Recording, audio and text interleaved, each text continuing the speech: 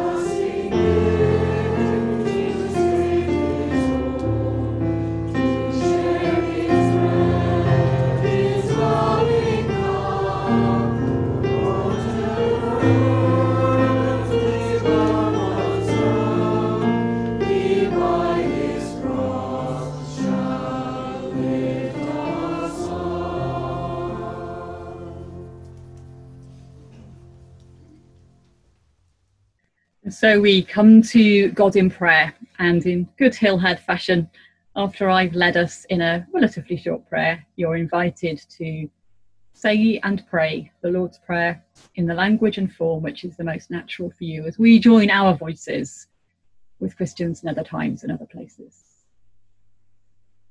So let us pray together. God of the upper room, God of the living room, kitchen, bedroom and office.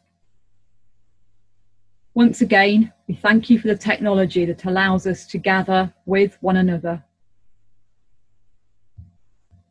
Once again, we enter the mystery of communion, of connectedness and community that is possible.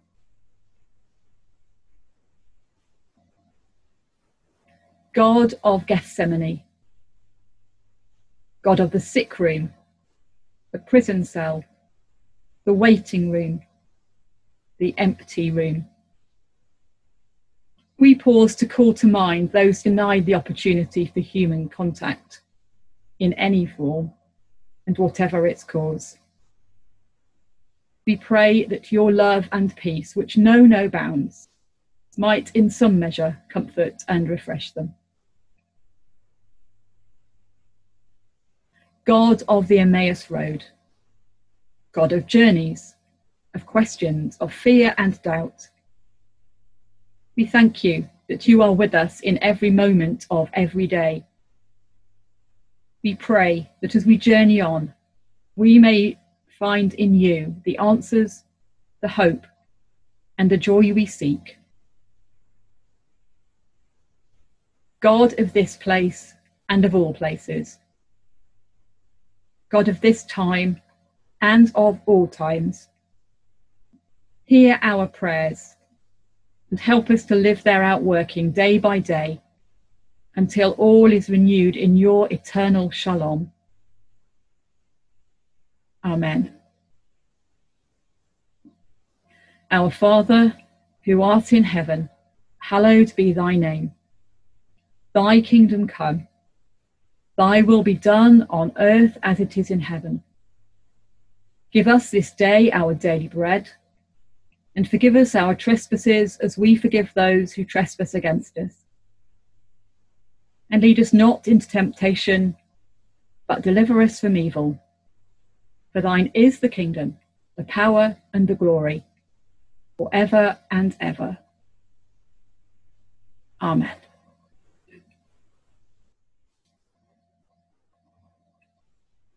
A reading from the book of Psalms. Praise the Lord. Praise God in his sanctuary. Praise him in his mighty firmament. Praise him for his mighty deeds. Praise him according to his surpassing greatness. Praise him with the trumpet sound. Praise him with lute and harp. Praise him with tambourine and dance. Praise him with strings and pipe. Praise him with clanging cymbals. Praise him with loud clashing cymbals. Let everything that breathes praise the Lord. Praise the Lord. Reading from 1 Corinthians chapter 11. For I received from the Lord what I also handed on to you, that the Lord Jesus, on the night when he was betrayed, took a loaf of bread, and when he had given thanks, he broke it and said, "This is my body that is for you. Do this in remembrance of me."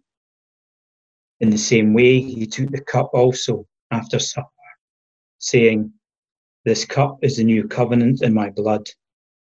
Do this as often as you drink it, in remembrance of me."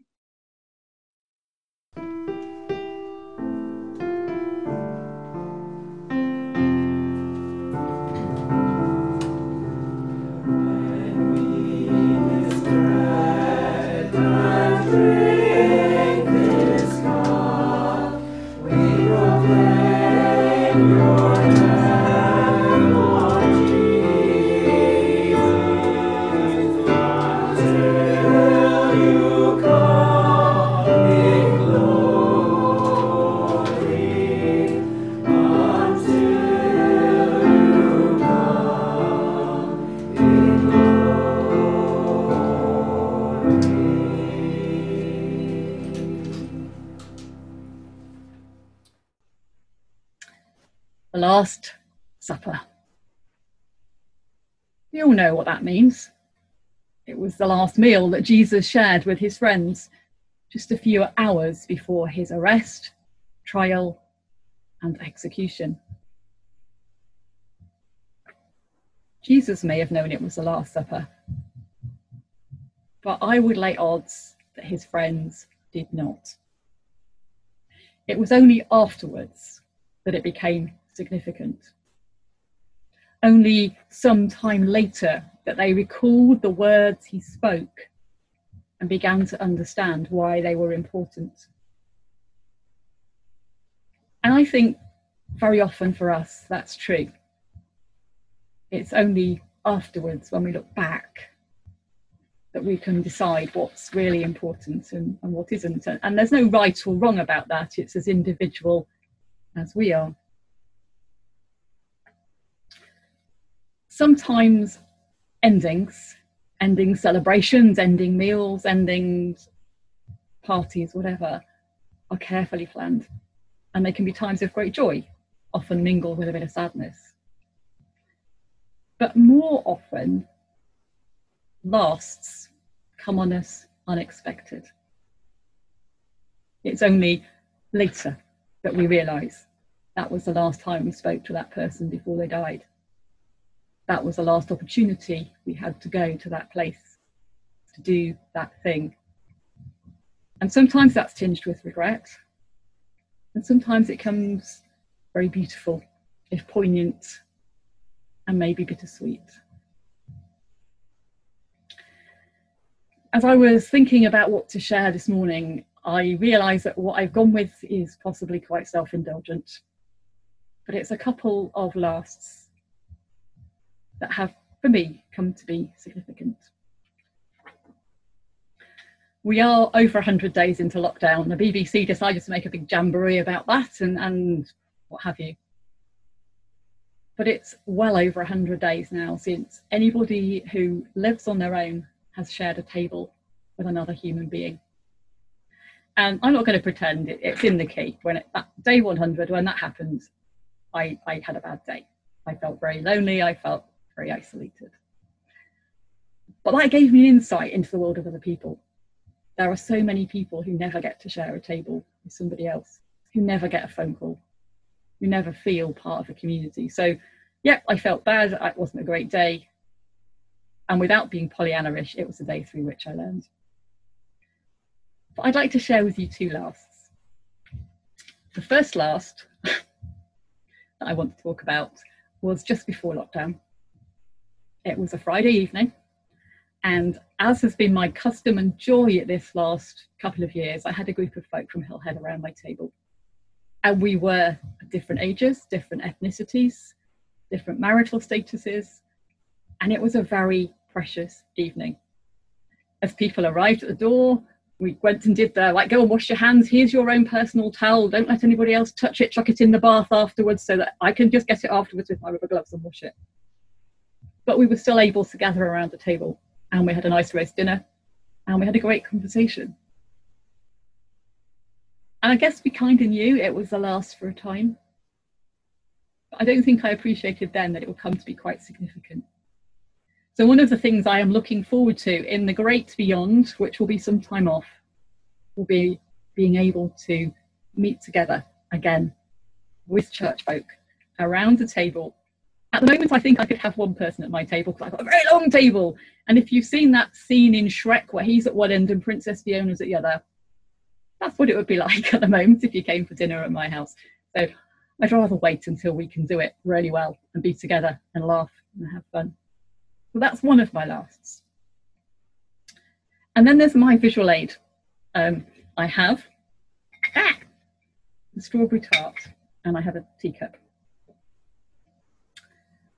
4 years ago, in June, I took a train down to Northampton. My mum had recently moved into a care home in a place called Earthlingborough, which is about 20 miles away from there. And I'd gone down to clear her flat, pack everything up, give most of it away, choose which bits to keep to remember her. And I knew that was the last. I knew that until the time that she died and I went back to bury her ashes, I wouldn't go to Northampton again. I had no reason ever to go there. So over those days, I took time to go and visit places that had mattered to me. Some of them weren't there. Most of the schools I went to had been demolished and rebuilt. Lots had changed. There had been houses built on the places I used to walk. But on the last day, I went into Debenhams Cafe for lunch. This was my last meal before I left. And I had a jacket potato, and I had a strawberry tart, and I had a cup of tea. And somehow in that moment, I knew this was a Last Supper. This was a special moment. And from that, I wrote something which I'm fairly sure I shared in an evening service that year. It has subsequently been published, and I share it with you now. Whenever you do this, remember me. In broken bread and poured out wine, 4 pots of tea and strawberry flans. Take a moment to pause. Deliberately call to mind this moment and what it meant. Live the memory. Relive the memory. Remember the meaning. Remember the meaning. Because every time you do, you restore the moment. Renew the promise. Recreate the meaning until the day when all things are made anew in God's kingdom of Shalom.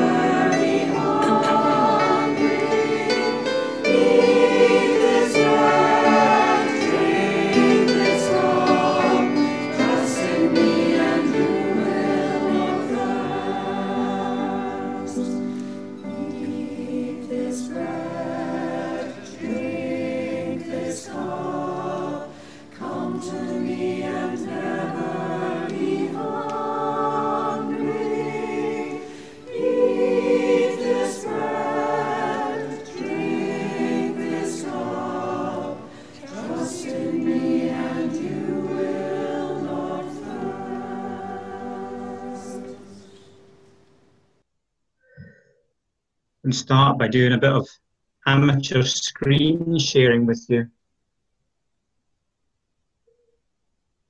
I'm the one in the stripy Celtic strip. This is 1969 in Aberdeen. This is what happens when you ask your Auntie Dorothy for a football strip for your Christmas and you don't tell her that it needs to be an Aberdeen strip. And she, being an innocent, gets you a Glasgow Celtic strip for your Christmas. We don't always get what we want. But it also happens when you love your Auntie Dorothy so much that even though your mum is keen to get it changed at the shop, you insist on wearing it. And even though it gets you a wee bit of hassle. In fact, I was once kicked in the bum by Bobby Clark because of wearing this strip. But that's a long story. I'd totally forgotten about this strip until I came across that photograph a couple of weeks ago, and it gave me a wee spooky moment because I ended up spending most of my adult life living and working in the shadow of Celtic Park, even being recently involved with lots of the good work that that club actually does in their community. Life can be surprising. Something that we're all very aware of at the moment. Here, you in your small corner, and I in mine too. I'm very much missing accompanying your singing and missing tormenting the choir with pointless tinkering to the music. Mainly just missing singing along with you all. And this science, as it is now, is pretty suspicious of singing together, and it looks like it'll be a long time before we can really sing together in a way that we remember and recognise. Meanwhile, to keep us going, we've had some fantastic inputs from Rico, Leo and Ailey, from Freya and Sarah, from Holly and George, and we're going to hear from Lena and George towards the end of the service. I'm really looking forward to hearing that too. But we've also had our recordings, which you've been hearing some of this morning. I think we're all a huge debt of gratitude to Paul Harris for not only picking these out of all the different dates going back over the last 10 years, but of course, actually making this wonderful rich resource in the first place over the last 10 years. He didn't know it was going to be useful in a time of pandemic, I'm guessing.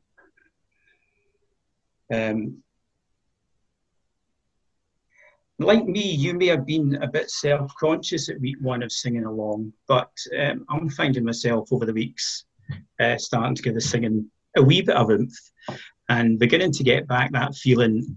That's such the great thing about singing, as Brian Eno says, it's you stop being me and start becoming us.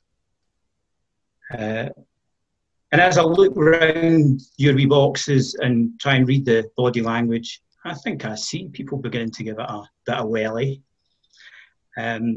People having to talk about closing the windows or in case the neighbours are disturbed. But hey, why not leave the window open as long as you're a good 3 meters away from it, and that might be the thing.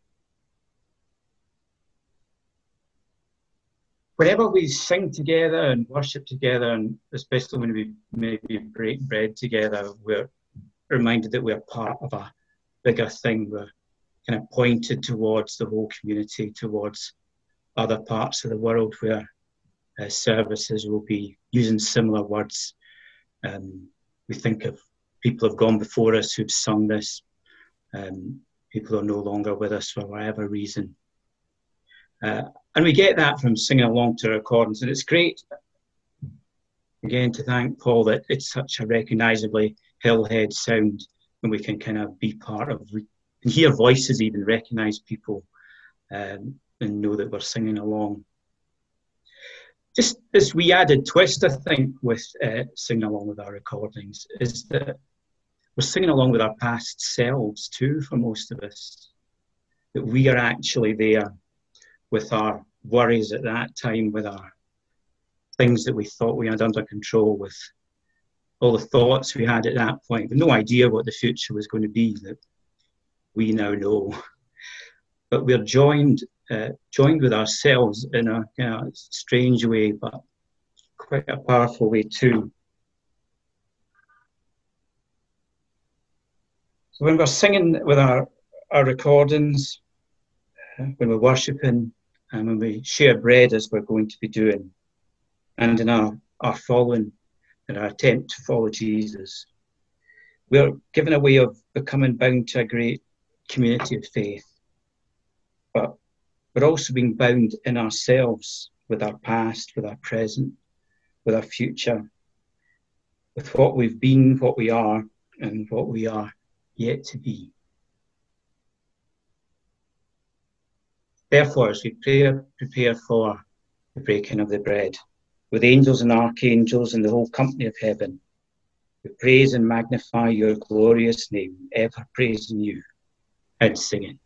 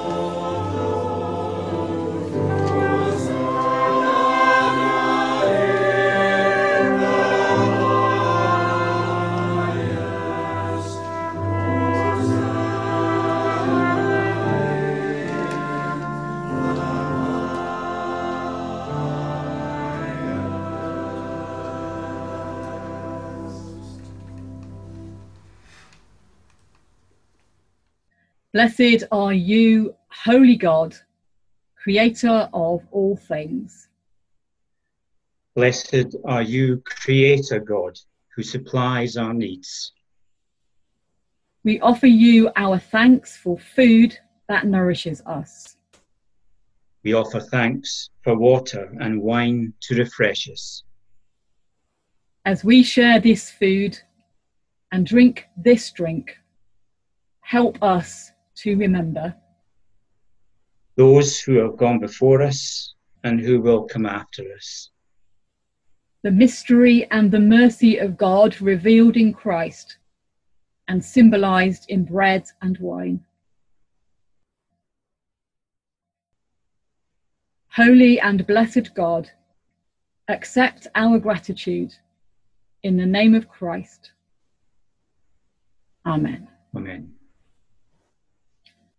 So I do invite you to take whatever you have chosen to eat and to think just briefly for a moment, why did I choose this? I actually used a bit of leftover pastry from my strawberry flans. I couldn't really use a strawberry flan for communion. That would just be too bizarre. And if you are in a room with somebody else, when we break the bread, why don't you serve it to each other? You may have been doing that for weeks and weeks and I haven't noticed. But if you haven't, and you're able to actually physically share whatever it is you've chosen to eat. So Jesus took bread, and having given thanks, he broke it and he shared it. And those who are his friends ate it.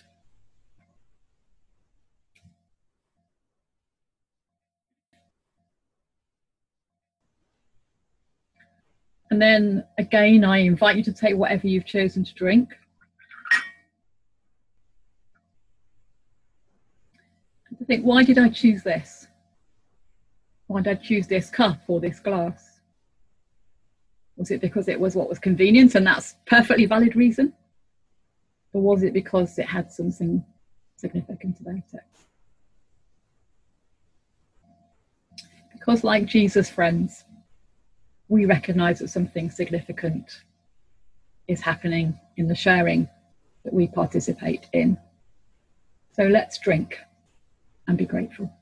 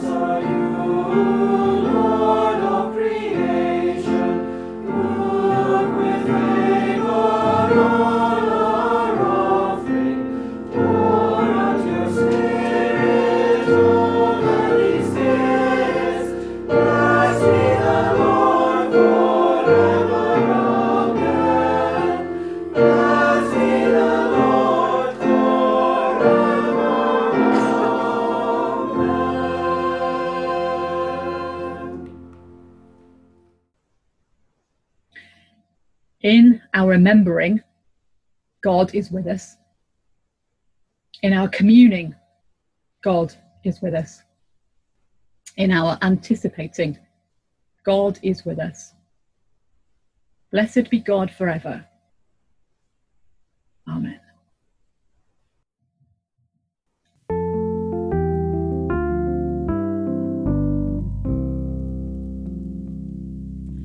Jesus Christ, our living Lord, we believe you keep your word. Whatever may befall us, stretch or stall us, we'll trust your voice to call us. Jézus Krisztus Mesterünk,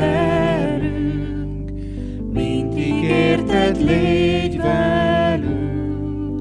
Bárhova hív a munka, adj áldást, áldást útunkra. In the humblest things we do, we'll account ourselves to you, making your love our measure, truth and treasure, your will our joy and pleasure. Lord, in all we do today, let our lives prepare your way. May peace and love befriend us and defend us wherever you may send us.